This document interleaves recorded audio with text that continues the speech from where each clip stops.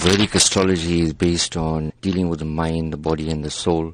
Because I'm a universal astrologer, so dealing with people would obviously be something that wouldn't be a religious matter. It would be more for universal humanitarian matter. So I believe that the soul doesn't have a religion. Astrology is more about guidance.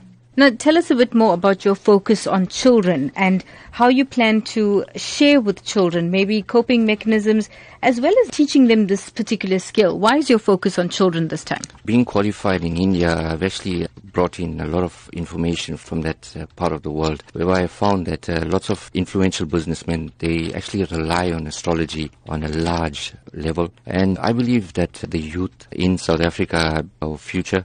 And if we give them a better understanding about themselves, not around us, we don't want to know anything around us. If we understand ourselves from within, we'll be able to adapt to the surroundings. From a teaching aspect in terms of astrology, I would actually advise them about character analysis, personality traits, more importantly about bringing out the best kind of qualities in them that will actually help them to grow and to become future leaders.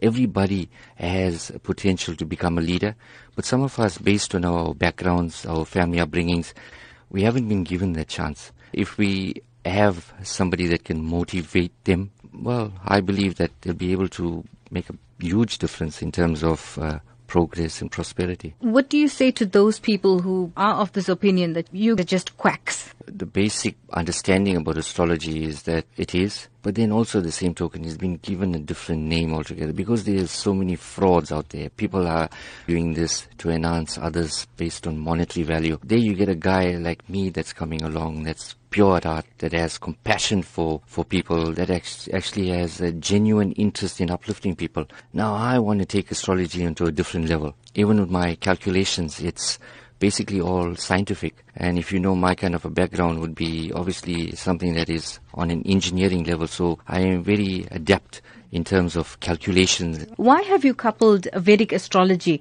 with life coaching? From an aspect of mind, body and soul, I think it's very important that if our souls are nurtured based on our upbringings, our bodies shine.